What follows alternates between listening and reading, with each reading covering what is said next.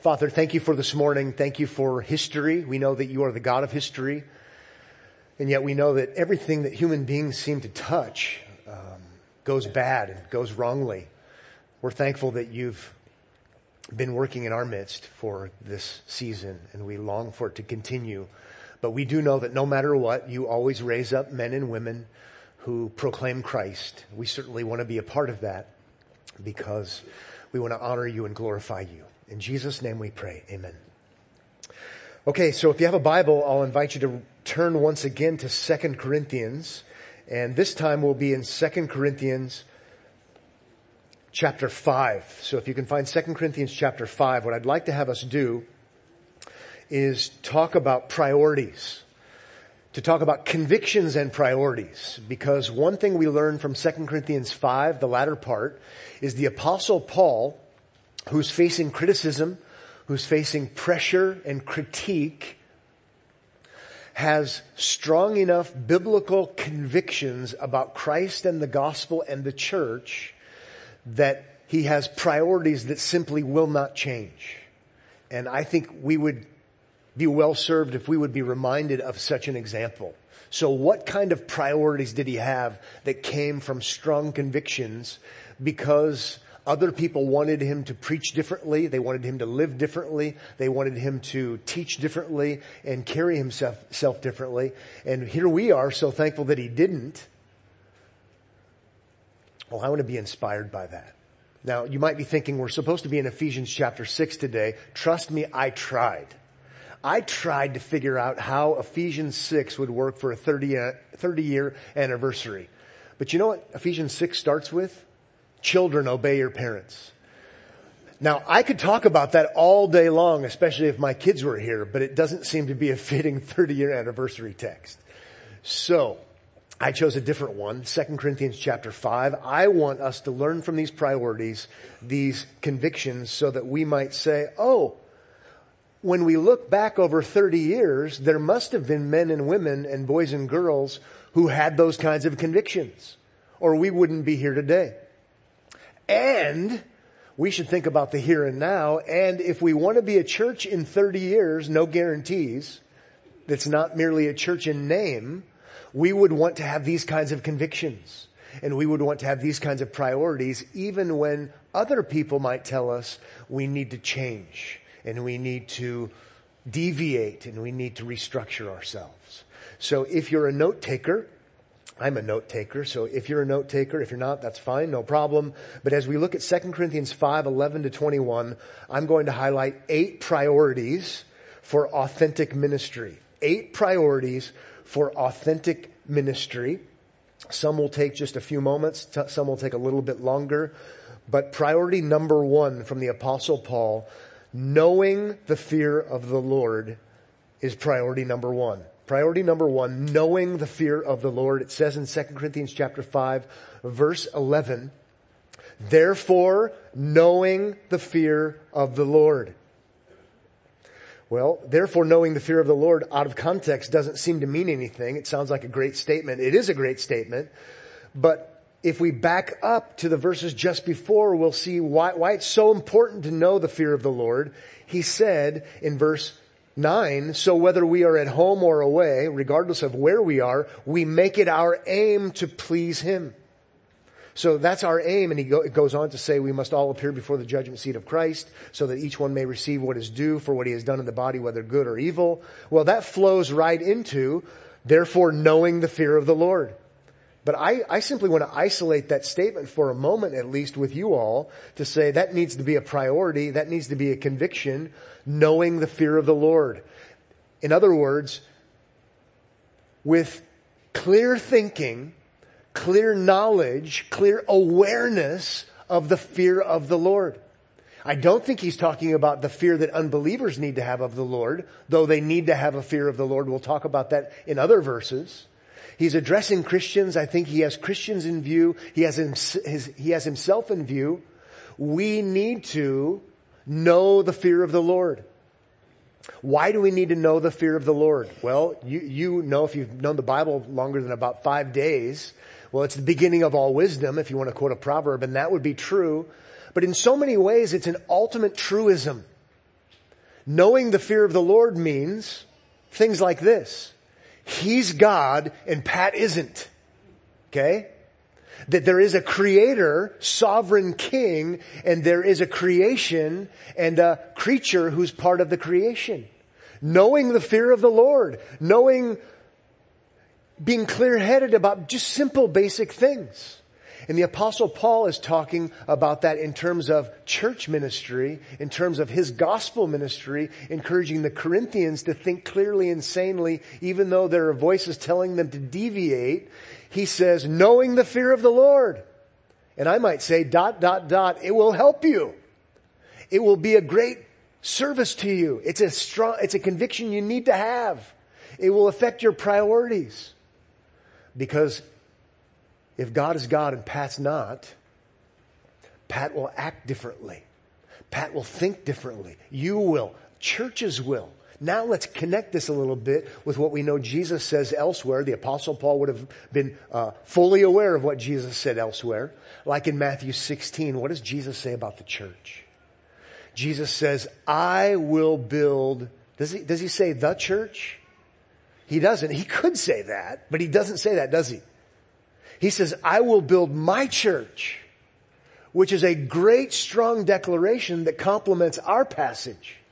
The church isn't Paul's to do whatever he wants to do with it. It's not up to Paul to say, well, you know what? I really should listen to these detractors. I really should let them weigh in.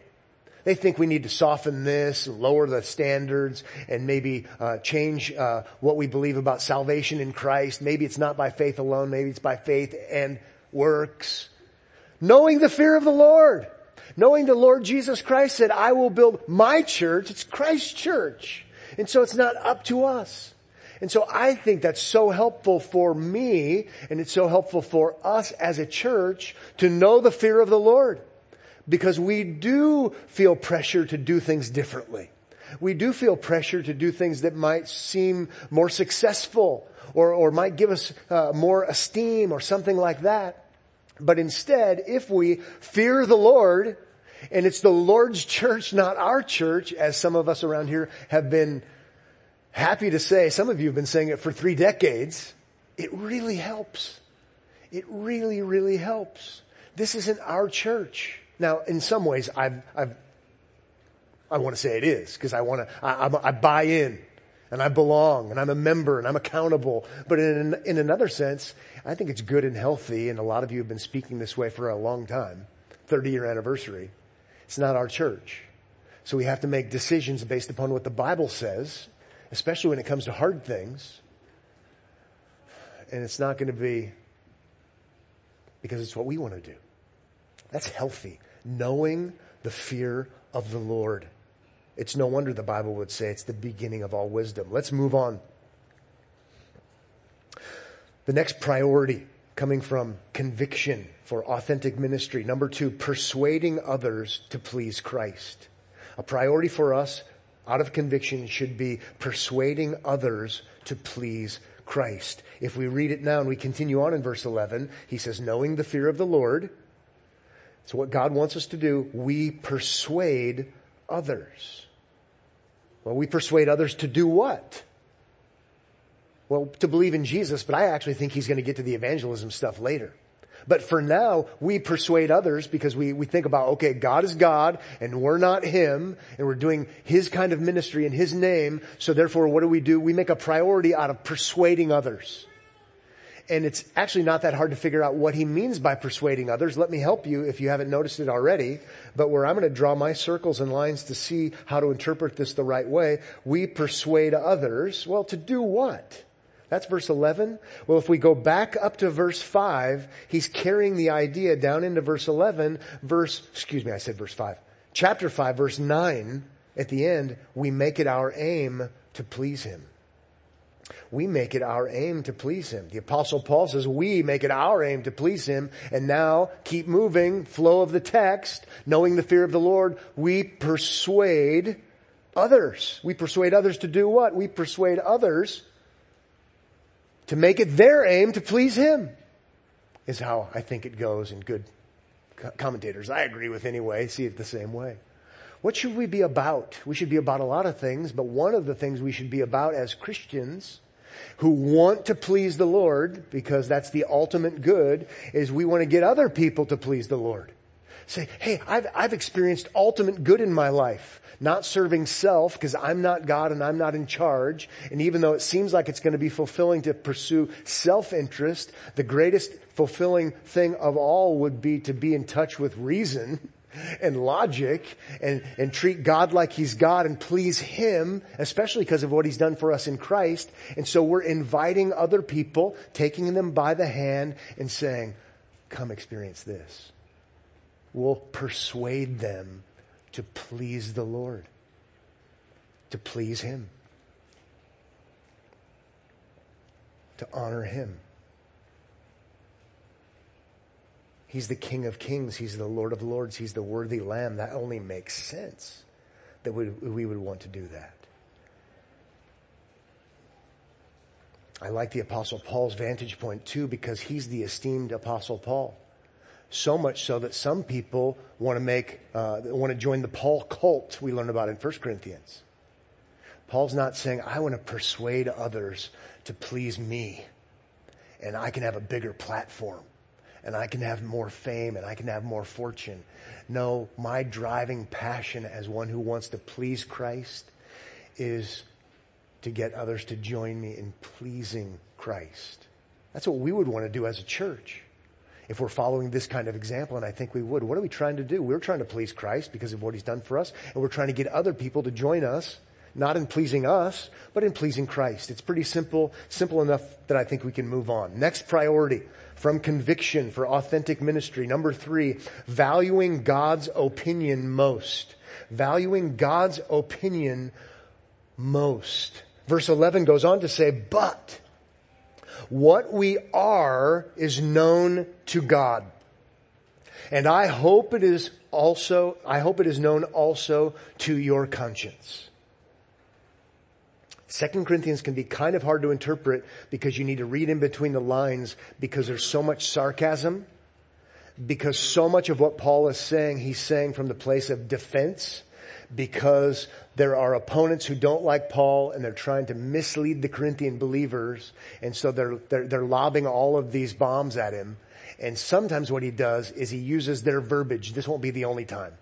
And he picks up on it. Sometimes he uses it sarcastically. I think he's doing that here. But what we are is known to God, and I hope it is also known to your conscience. We're known to God. They're criticizing Paul. They're questioning Paul and motives and all of this kind of stuff. Well, he's doing what he does for himself. And he's doing what he does because, maybe he's in it for the money. Even though nothing gives evidence to that. Here's what he's saying amidst the criticisms.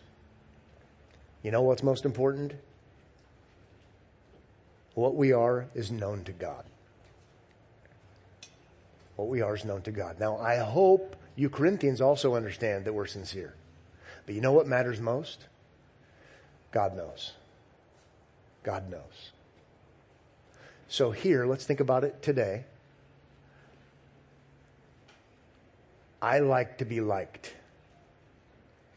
Generally speaking, when people don't like to be liked, they've got a problem and they need to see a counselor. Okay? I like to be accepted. I like to be affirmed. I like to be liked. But sometimes that can get the best of us. And now all of a sudden we forget the fear of the Lord. And now all of a sudden we're tempted to do what other people, whatever it is they want us to do. I love it that the Apostle Paul has a conviction about this. Whose opinion matters most? God. God knows. God knows. At times I'll want to provide a defense and I'll say, well, that's the accusation, but let me tell you what actually happened. Well, I realize that's the criticism, but you know what? It's actually not true. Let me tell you what actually happened. And there is a place for that. There's a place where sometimes you just can't do it. You just take your lumps. But I do like this demeanor, this conviction that in the end, ultimately, you know what matters? God knows. I hope other people know, as Paul says in the latter part of the verse. But what we are is known to God. That kind of perspective will help us to not compromise. That kind of perspective will help us to deal with criticisms. Someone put it this way: critics may say otherwise, as Paul was attacked for things like his looks, his weaknesses, his speech, his lack of prosperity, and lack of ministry success. However, the blessing of God is not related or dependent upon any of those things. The blessing of God is tied to fidelity to the proclamation of the truth of Jesus Christ. What we are is known to God. Maybe one more thing about this as we would think today, not in our circles per se, but there are lots and lots and lots and lots and lots and lots of Christians who are confused into thinking that blessing is related to health, wealth, and prosperity. Something like that was happening in Corinth. Nothing new under the sun. Oh, if Paul were blessed by God, he wouldn't have physical ailments. Oh, if Paul were blessed by God, he'd be rich. Oh, if Paul were blessed by God, he would have countless millions of followers. Oh, he's not blessed of God. We are. We know how to draw a crowd, and the Apostle Paul seems to be expert at running them away at times. What we are is known to God. It's helpful. It's helpful for me. It helps me sleep. I hope it helps you sleep. Okay, let's move on. We have 8 of these, so we'd better move things along. The next priority for authentic ministry with conviction and priority, equipping with answers. Equipping with answers. Maybe we could say equipping with appropriate answers. Verse 12 says, we are not commending ourselves to you again, which would have been an accusation by the detractors. Always trying to defend themselves, always trying to give an answer. That's the Apostle Paul commending himself. Listen to me, listen to me, listen to me, listen to me. He must be an egomaniac. He says, we are not commending ourselves to you again, but giving you cause to boast about us, which is probably another accusation, so that you may be able to answer those who boast about outward appearance and not about what is in the heart. So again, catching some of the snark and some of the playing off of what they might be saying. We're not commending ourselves to you again, but giving you cause to boast about us so that you may be able to answer. That's what I want to really focus on. Those who boast about outward appearance and not about what is in the heart. So this contrast is happening. Paul is known as being a braggart. Christ is honorable. Christ is wonderful. Christ is sufficient. Believe in Christ. To know nothing among you except Jesus Christ and Him crucified. He boasted in Christ. He boasted in the fact that you can know you have eternal life. You can have assurance. He didn't back down. And he ended up getting mocked and criticized by opposers. Oh, he's just always bragging about himself. Oh, he's just speaking in command mode. Believe in Jesus and you'll be saved. How arrogant. How arrogant. Not like us. We're the humble ones. You just can't know things. Not really sure. Well, Paul picks up on the boasting thing. He goes, you know what? I want you to boast. But don't boast like those clowns. They boast in externals. They boast in works righteousness, things you can see, things you can do, be like us. And that's the furthest thing from me, Paul says. You can boast in me because you know what I do? I give you answers so that you may be able to answer those who boast. A good, faithful ministry can give legitimate answers. Paul's answers weren't, well, just take it on faith. Paul's answers weren't, well, just believe me. Paul's answers weren't those kinds of answers, the kinds of answers false teachers often give. Well, this is true because it's worked. No, he had legitimate answers. He saw the need for legitimate answers, but his answers had to do with history. His answers had to do with Jesus raised from the dead before eyewitnesses. And he spoke in real time and real space. So much so he would push the envelope and say, if he wasn't raised from the dead, we of all people are most to be pitied. Well, it wasn't because that's what he believed, but my point to you is he gave real answers to real objections. And that's what we should do as a church, be able to give real answers to real questions. Sometimes the answer might be we don't know, but there are a whole lot of questions. There are a whole lot of answers to a whole lot of questions. It's one of the reasons why elders in the church, according to Titus, have to be able to not only teach sound doctrine, but be able to refute those who contradict it. They have to be able to give answers. They have to be able to explain. They have to know it so well. And no doubt they do it as individual elders so they can help the congregation be able to do the same things. They're equipping them with answers, legitimate answers. And Paul's saying, you know what? If you want to boast in the fact that we have answers, and our answers aren't have faith in faith. Our answers aren't, don't confuse me with the facts, I know what I believe. Our answers aren't, well, believe me because I'm experienced. No, he would give legitimate answers. And why it's not appropriate to trust in externals. Doesn't make any sense. It's lasting, it's perishing, it's going away. Number 5 on this list, next priority would be what I'm going to call rolling with criticisms. Rolling with criticisms. We have that saying, sometimes you got to roll with the punches. Even though sometimes it's hard and there's complexity and there's animosity, you just got to keep going. And you can't just wait for everything just to be perfectly so before you move forward. You got to roll with the punches. Well, the Apostle Paul understood from a theological perspective as a church leader, and I would want us to, sometimes you got to roll with the punches. Verse 13, for if we are beside ourselves, that's the accusation. The Apostle Paul's out of his ever-loving mind. He's a lunatic. He's a crazy. He doesn't know what he's talking about. That guy's theologically insane. All right, fine. For if we are beside ourselves, if we are out of our minds and crazy, it is for God. For we are in our right, if we are in our right mind, it is for you. I love the perspective. I love the perspective. They can call us what they want to call us, and you know what, whatever. Fine. You want to call me out of my ever-loving mind? Fine. Remember how they treated Jesus. Not that we're Jesus. But John chapter 10 verse 20 says, many of them said, Jesus has a demon and is insane. Why listen to him? Well, if we proclaim the good news about that Jesus, guess what's going to happen sometimes? Even though Pat Abendroth loves to be loved. And I love to be accepted, and I hate it when people call me names and write blog posts about me. Well, you do your best, but sometimes you got to roll with the punches. And you know what? If we're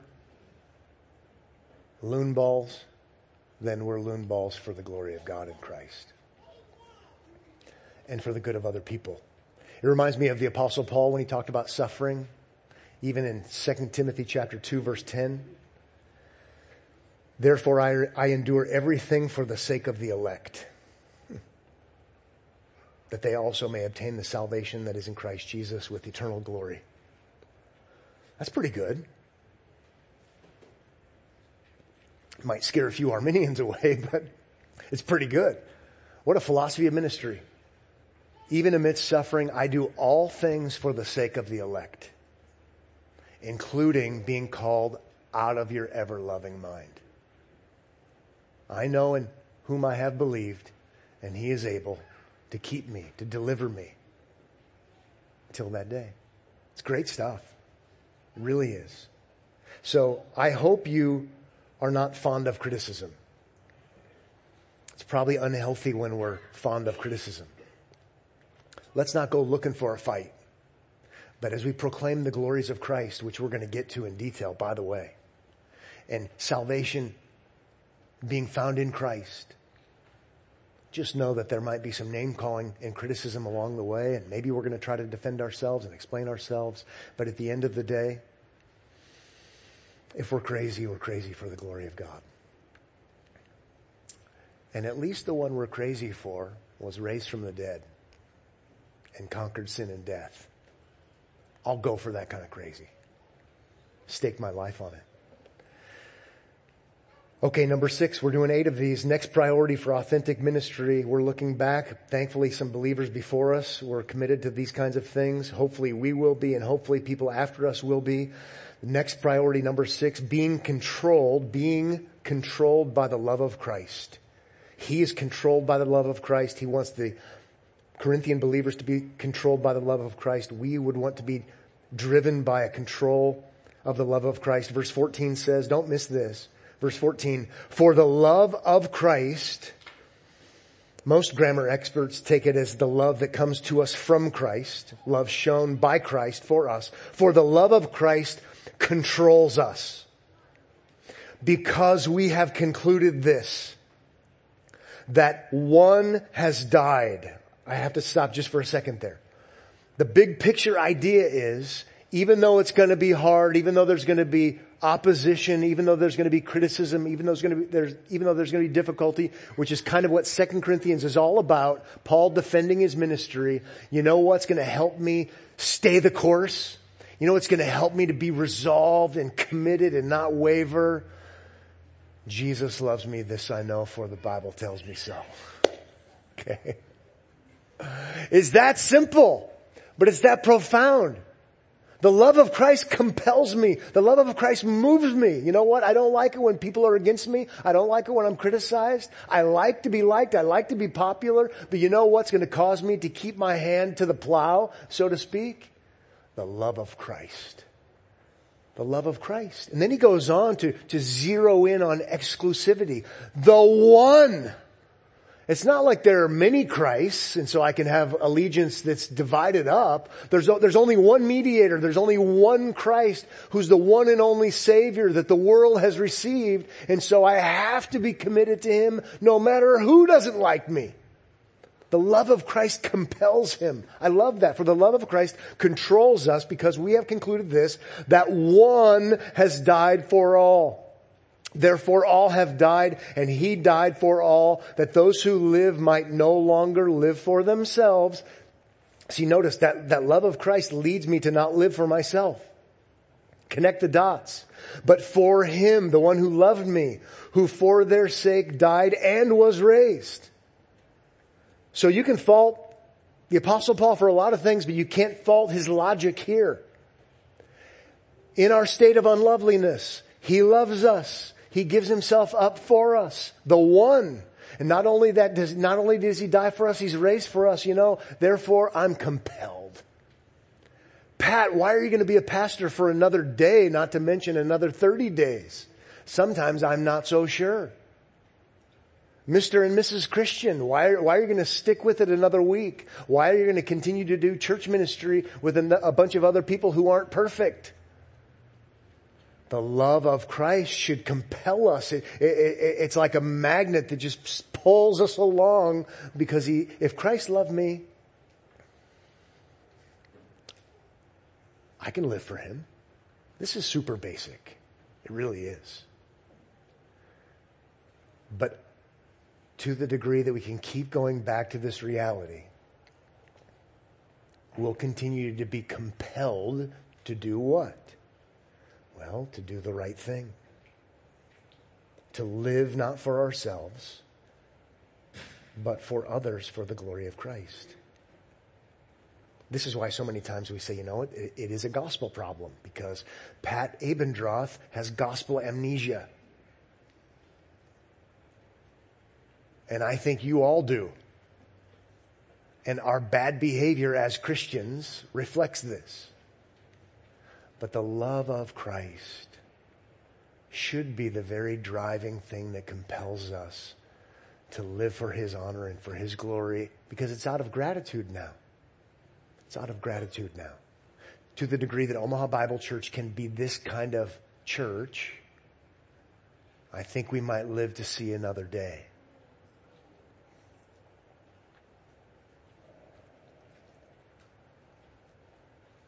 How about this?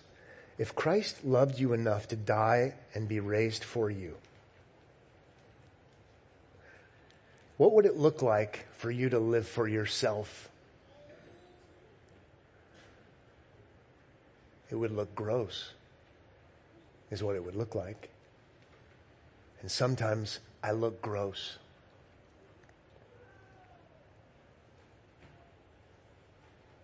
The love of Christ compels us, he says. Okay, 2 more. Next priority.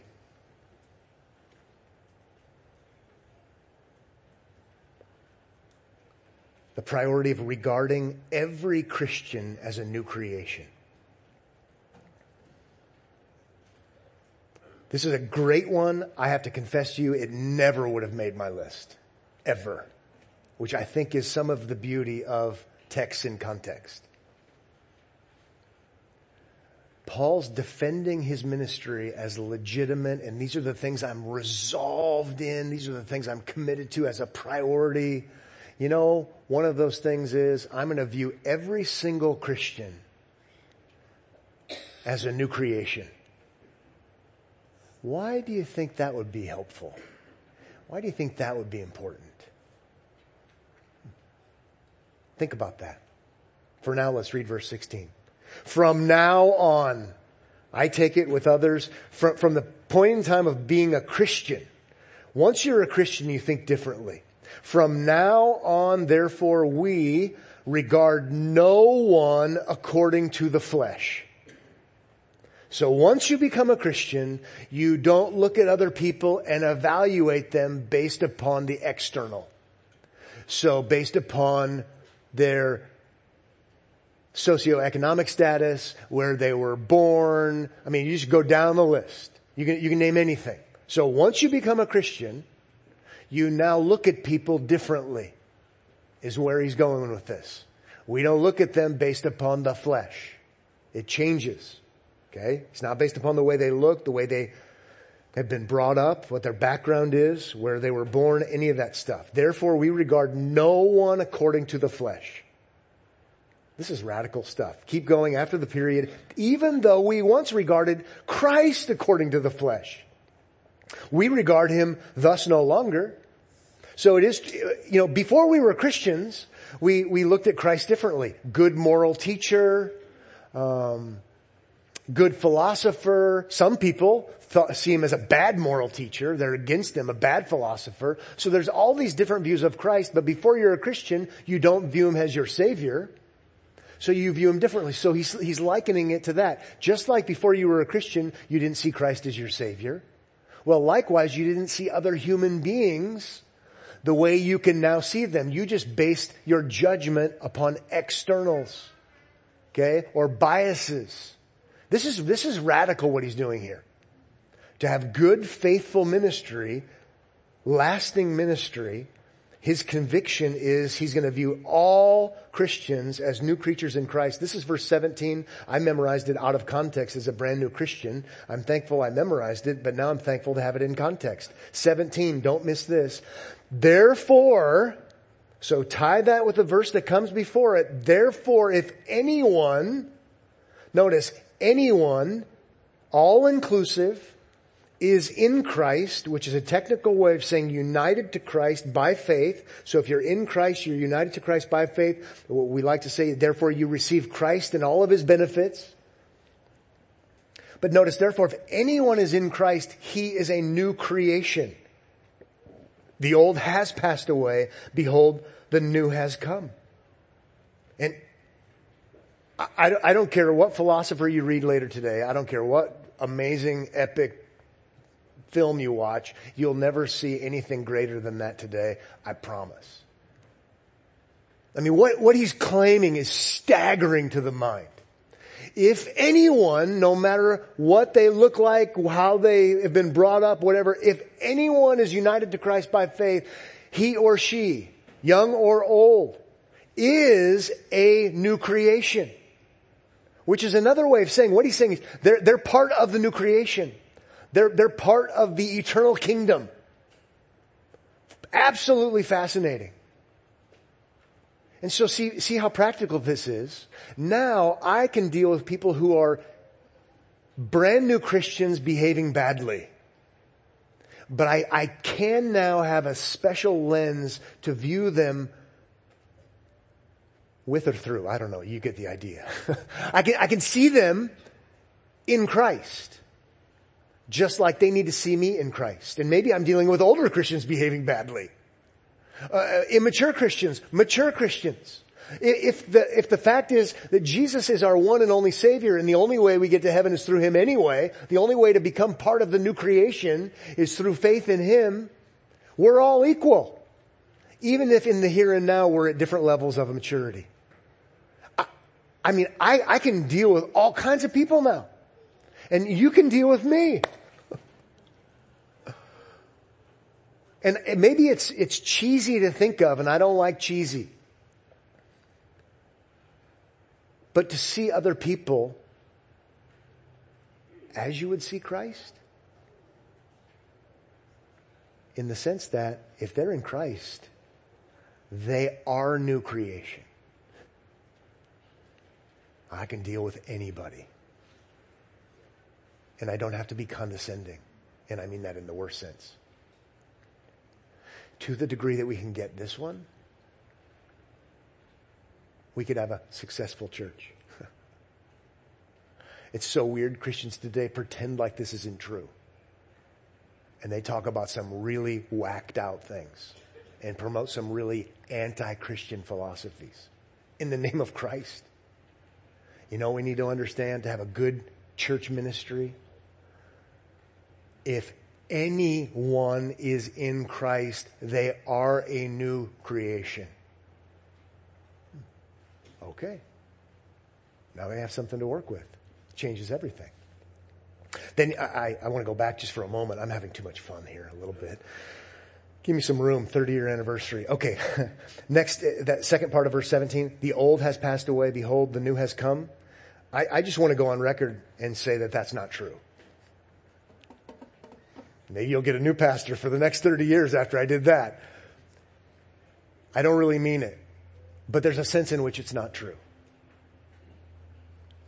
It's true, the old has passed away, behold, the new has come, because it's as good as done. He's doing the already not yet thing. He's doing the inauguration versus consummation thing. The fact of the matter is, this is not the new creation. Don't let anybody tell you that this is the new creation. Okay? Don't let anyone tell you this is the new Jerusalem. Okay? I don't know what they're smoking.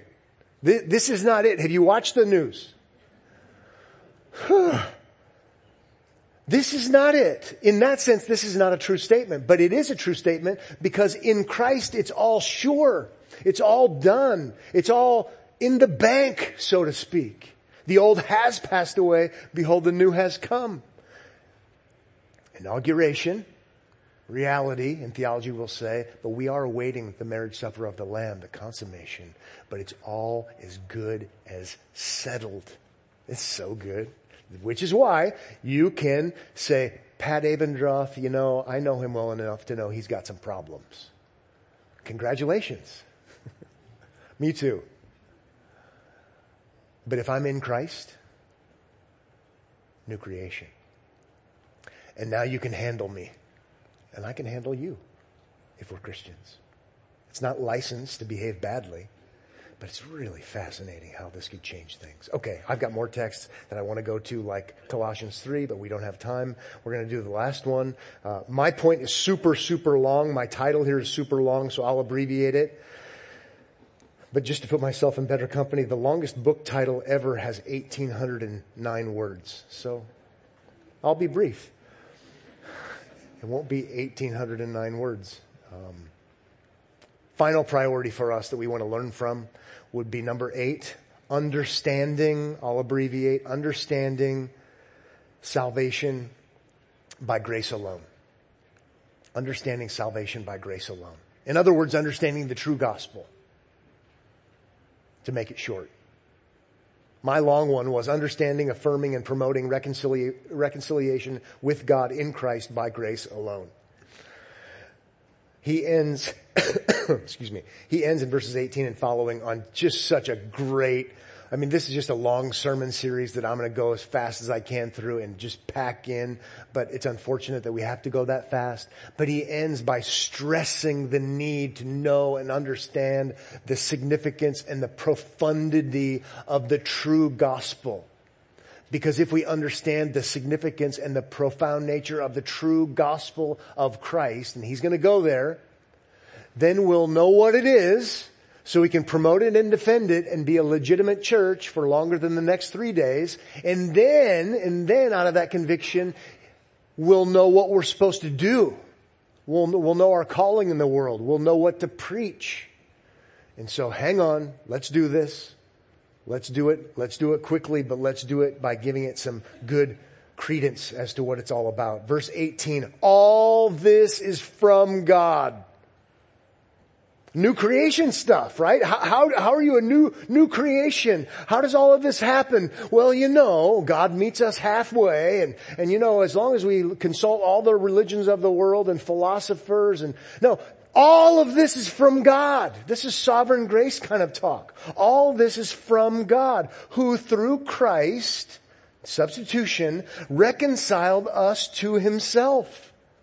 So the reconciliation is extraordinary. How Pat, a sinner, could be reconciled to God is extraordinary. Well, how does it happen? All of it from start to finish, from point A to point Z, it's all from God. It is, as we like to say in theology, monergistic. Okay, with that in mind, there's the preview. Verse 18 then says, and gave us the ministry of reconciliation. That's the ministry that he gave us. Yeah, but Paul, there's a lot of needs in the world, and so we can have a ministry that's this kind of ministry, and a ministry that's this kind of ministry, and a ministry that's this kind of ministry. In fact, you know what? Ministries are countless. Well, ministries are countless. Ministry means service. We could serve fellow human beings countlessly because there's so many needs. But here, the Apostle Paul's not getting distracted by many good options. He knows that his calling, the church's calling, the church at Corinth's calling, is to have one unique prioritized ministry, and it's the ministry of reconciliation. Reconciliation between sinners and God through Christ. Folks, countless churches around the world are really, really, really cool looking museums. Because they've forgotten this. We have been entrusted with a ministry. Oh, so much ministry, Pastor. There's a lot of needs. True. But what we've been entrusted with, first and foremost, is a ministry of reconciliation. Therefore, it's a gospel ministry. Let's keep going. He says, if we keep going, verse 19, that is in Christ, God was reconciling the world to himself. Notice the cosmic nature of this whole thing and how grand it is. So if this is the grandest calling of all, surely we can give it priority. And then it says not counting or crediting or imputing their trespasses. That would be violations against God's law, against them. And entrusting to us the message of reconciliation. I mean, it doesn't get any better. If the God of the universe has done this in and through Christ, and he's entrusted to fallen human beings who are in Christ, part of the new creation, yes, but he's entrusted to us a ministry, and it's a message ministry. Don't miss this. Our ministry, you can't live the gospel. You can live in light of the gospel, but when people tell you to live the gospel, they don't know what they're talking about. They don't know what the gospel is. You can't live the gospel because it's the good news about us. No, it's the good news about him. And so it's why our ministry is a message ministry. It's a word ministry because the only way the gospel can be communicated is through a spoken message. Faith comes by hearing, and hearing through the word of Christ. Again, 1,000,000 times we're going to get this wrong, and Omaha Bible Church is going to have a funeral, and we're not going to be a legitimate church anymore because we're going to not have a legitimate ministry anymore. We're called to proclaim Christ, a message of reconciliation. Therefore, we are ambassadors for Christ. We represent him with his message rather than our own. God making his appeal through us. How about the grandeur of that? Oh, if I could only be a dignitary, if I could only be an ambassador, what an esteemed, honorable position that would be. He's saying that's what's true of Christians. So why are we settling, as Lewis said, for playing in the alley with mud pies? Well, it's because we've never experienced a holiday at the sea. Point being, it's so much greater. Why are we going to settle for all of the lesser ministries when we've been called and privileged with the greatest, most honorable ministry imaginable, the ministry of reconciliation? God making His appeal through us?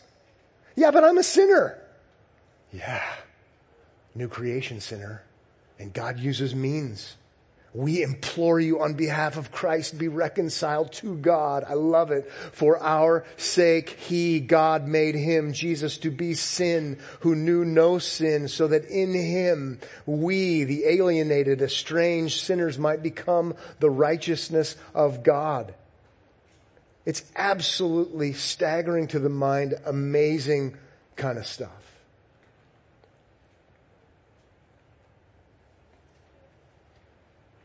Pretend with me, and we'll end on this. Pretend with me, if you are a Christian.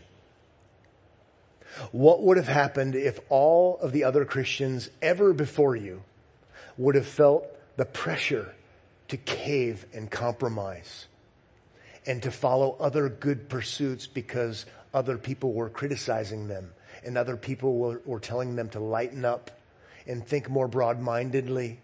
Or narrow-mindedly, for that matter, because that's a like problem. See, I feel the temptation to cave and compromise all the time. What if every Christian who ever came before you did so? It's a hypothetical. You wouldn't be a Christian. There wouldn't be any true ambassadors with the message of reconciliation. Let's think sanely, friends. Let's think sanely and have die-in-the-wool convictions about true and good things so that we have priorities, so that we might be a church a little while longer. Maybe longer than that. Only the Lord knows. But let's have biblical convictions to say, this is what we have to do. And to sometimes say, we cannot do that because that's not what God has called us to do. Who is worthy of these things? The Apostle Paul says, and we know the big answer is no one we know. No one we know. And yet in the same text he says, thanks be to God who always gives us the victory. How could that be? If we're always proclaiming the message of reconciliation, it will always be victorious in the hand of a sovereign and good God. Father, thank you for this morning. Thank you for Omaha Bible Church. Thank you for the fact that while we are weak and sometimes unwise sinners, that you've seen fit to have this church proclaim Christ. We pray for other churches around the world, whether they are brand new or hundreds of years old, that they would find themselves refreshed in the gospel of the Lord Jesus Christ and want to live for His honor and for His glory. Thank you so much for this day of celebration. May we have a great time eating. We would ask that you might encourage us, that the food would be a reminder of your generosity to us. In Jesus' name we pray. Amen.